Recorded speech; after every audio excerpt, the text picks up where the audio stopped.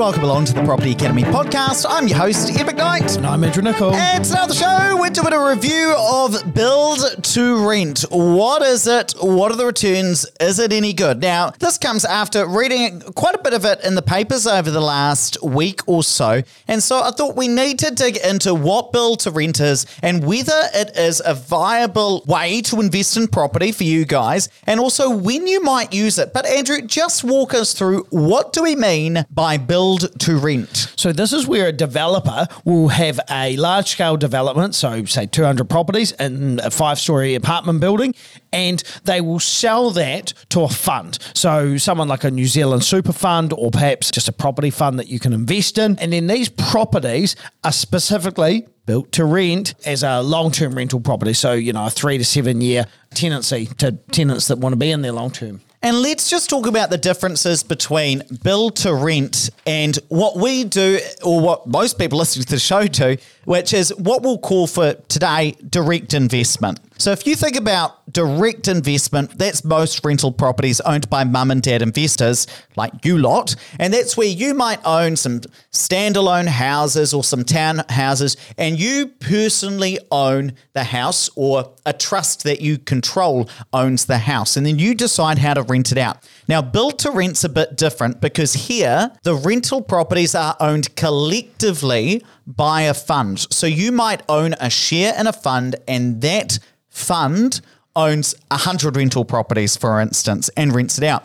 Now, that's not the only difference. It's not just the ownership structure. It's also in the sorts of properties that tend to be rented out this way. Instead of standalone houses and townhouses, they tend to be apartments and studios. And the reason behind that is that these sorts of funds tend to be yield focused. It really tends to be getting a cash return from the money you've put into the fund rather than investing as much for capital growth. Some people would dispute that with me, but that's the way it tends to be. And I'll give you some examples about that. But Andrew, let's talk about build to rent versus what, again, we're calling direct investment from the tenant's perspective. And this really is going to show why it's getting a lot of attention from people who want to support tenants. So let's talk about the pros, first of all, for the tenants. With direct investment, normally they get a house or a townhouse, so they get their own kind of standalone or lower density property to live in. With a build to rent, the positive is they get more secure tenancies. So they'll have a long-term lease in place, professional management with usually one manager managing the whole complex, and the rent tends to be adjusted with inflation. So there's a process for setting it in the first place, and then they know what the incremental increases might look like. The cons for a tenant, so firstly with direct investment, well, I guess they can be kicked out of the house if the landlord wants to sell it or move in themselves. So there can be a little bit less security there. From a build to rent standpoint, generally these are apartments. So not everyone wants to live in an apartment, and often they might not have a car park. So they're kind of more compact. They'll tend to be built very close to public transport so that they don't have to put car parks in. Now, why would you do that? Well, because if you don't have a car park, then you tend to get a better yield, because adding a car park might add 30 to 50 grand worth of costs, but doesn't necessarily add an additional 10% of yield, for instance. Now, if we think about the investor side then, because there are some serious benefits to build to rent for tenants if they're built in the right areas and they're able to get relatively affordable rental accommodation, given that build to rent is relatively cheap to produce. So on the investor's side, let's start by talking about direct investment. Now, the pros of that, buying a house yourself under a trust or a look-through company, very high amount of leverage. You can borrow up to 80% of the value. Now, that means that you can buy quite significantly more valuable assets you otherwise would. You've also got a lot of personal control over that asset, and you get to choose the location. You get to choose the property type and which market to invest in at any one time. So some really good benefits for the investor in terms of control if you're investing directly. But the cons of that is you need to be able to get bank finance, which not everybody always has the ability to do. And there is also higher personal risk. That'd be pretty fair to say. Yeah. Now, if we think about build to rent, you've got a really high yield or a better cash flow. One of the reasons behind that is not just what you're investing in, which tends to be high yield assets like studios or apartments, but also they tend to take on less debt from what I've seen. They might take on something like 50% debt as opposed to 80% debt if you were personally investing, for instance, in a new build. And that's normally because obviously there's multiple investors. I don't want to be responsible for Ed's portion of the debt, and so they want to make sure that the fund can pay for itself, it can service the debt itself and not require any sort of personal guarantees.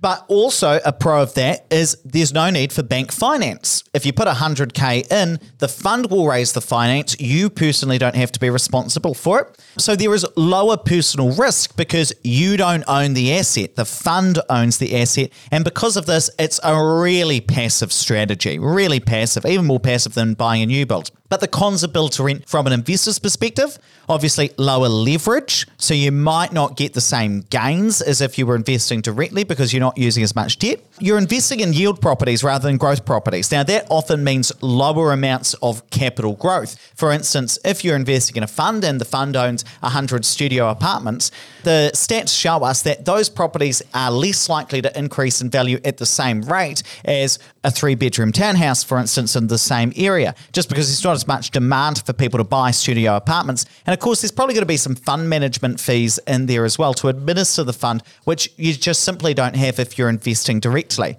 But that does not mean that build to rent wouldn't or doesn't work for some investors. So Andrew, walk us through who would something like this be the right fit for and who would it be the wrong fit for? So firstly, the right fit, if you're a yield investor and you've got cash and you want to just get a return on that cash, normally you're at the finishing line of your investment journey and you've built your wealth and you just want to get a good return. Now, that might be the right fit for you. And also, if you are trying to buy these high yielding properties yourself, it might be quite challenging to get a mortgage depending on your age. Wrong fit for, really not the right fit for people who are growth investors who are either starting out or building up their portfolio or want to have control over what they're investing in. If your goal is to increase your wealth, then this is not probably the right product for you. And I think this really comes down to whether you've got the cash or not to invest, because what people aren't going to do is set up a revolving credit against their property and take the 150K they were going to use as the deposit for a new build and instead take that out and put it into a build to rent fund. No, very unlikely to do that. Why is that? Well, because your return that you get out of it probably barely pays the interest. But if we were thinking about somebody, and there are quite a few case studies we do now on the show, Andrew, where somebody might have $1.5 million to invest in property and they're saying, I want to build a passive income. Well, that's the sort of investor. If you've got $1 million in cash after you sell down some properties or more than that, and you want to get a return, that's where build to rent might be the right fit. And actually, I read about some of the returns online. I'm not sure how much faith I put into, an article written by a big real estate company, but I did see Bailey's talking about that the return you might get from a build to rent was somewhere in the region of 5 to 6%. Yeah. Now, there wasn't a lot of information about how that was broken down, and to me that sounds quite rich in today's market. For residential, I think. But, if it was 4%, for instance, a 4% net cash yield, no capital growth, then that's where you'd say, that'd be pretty attractive rather than perhaps buying 2 apartments without any debt yourself. So that's where it might be used. Let's just come across and talk about, who's actually doing build to rent right now in New Zealand? Now, for you long-term listeners of the show, you'll remember that Duval is doing some build to rent stuff. They've got a fund, and for instance, they've got a project as part of that fund of 99 studio apartments that they'd built in Mangere East, which is part of that fund. I also saw there is a company called New Ground Living.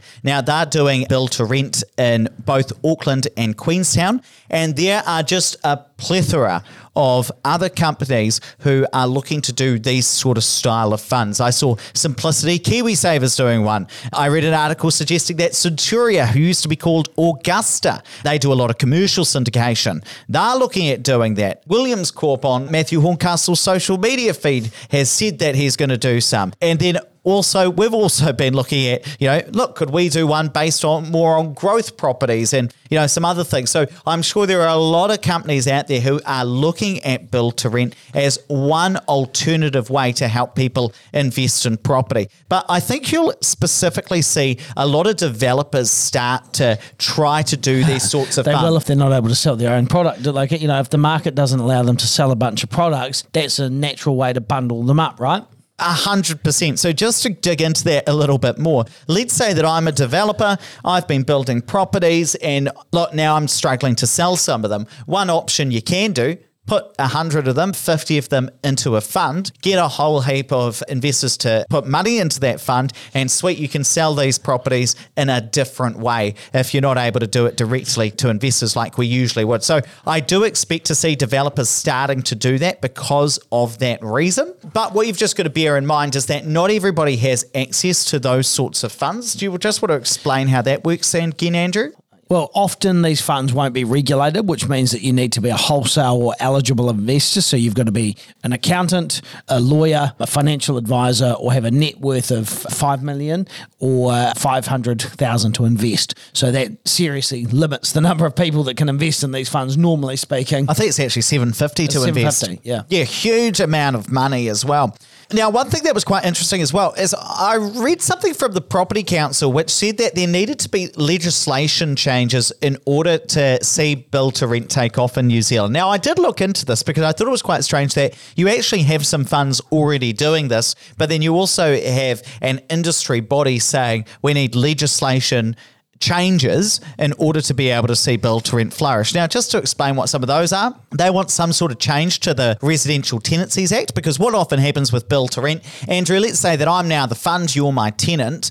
What will usually happen is you might sign a 3-year lease, but you can cancel that at any time and move out. So you've got security of tenure, but you've also got the flexibility to move on in build to rent. And so they want some sort of change to the RTA that would allow that. They also want to change to the Overseas Investment Act. Now, remember, this is the law that says that people who live overseas can't buy the vast majority of properties in New Zealand. And if you want to sell a big apartment building to an overseas investor or an apartment in a big apartment building to an overseas investor, they need an exemption. They want to have some sort of change to make sure that build to rent is carved out of that, and also interest deductibility. So one of the things they're worried about is, sweet, you might have deductibility for the next 20 years, but these are long-term funds. Yes. What happens after that? They want to make sure that if they've got 50% debt, that, hey, it still makes sense from a yield perspective, and they're suggesting that it might not otherwise. And I do know of a few developers that have been in conversations with Christopher Luxon about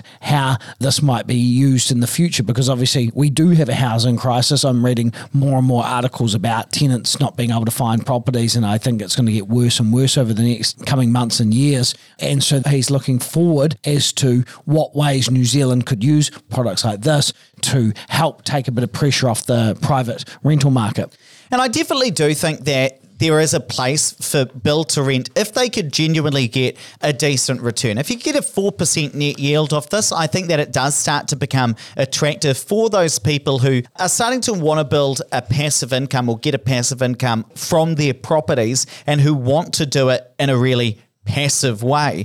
So again, we talk about these case studies on the show of people who want to earn a passive income after they've invested in growth properties. Maybe they've got $2 million, maybe they've got $2.5 million after investing for, 20 years or 15 years with a couple of properties, have built significant wealth. Then this could be a really good option if they can genuinely get those returns. Hey, look, let's wrap it up there, but please don't forget to rate, review, and subscribe to the Property Academy podcast. Really does help us get the message out to more people.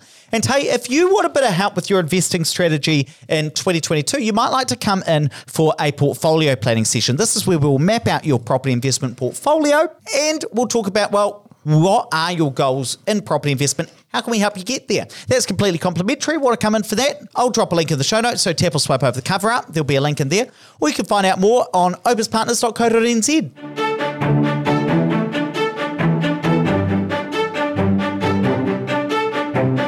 Thanks for listening to the Property Academy podcast. I'm your host, Ed McKnight. I'm Andrew Nicol. And we're going to be back again tomorrow with even more daily strategies, tactics, and insights to help you get the most out of the New Zealand property market. Until next time.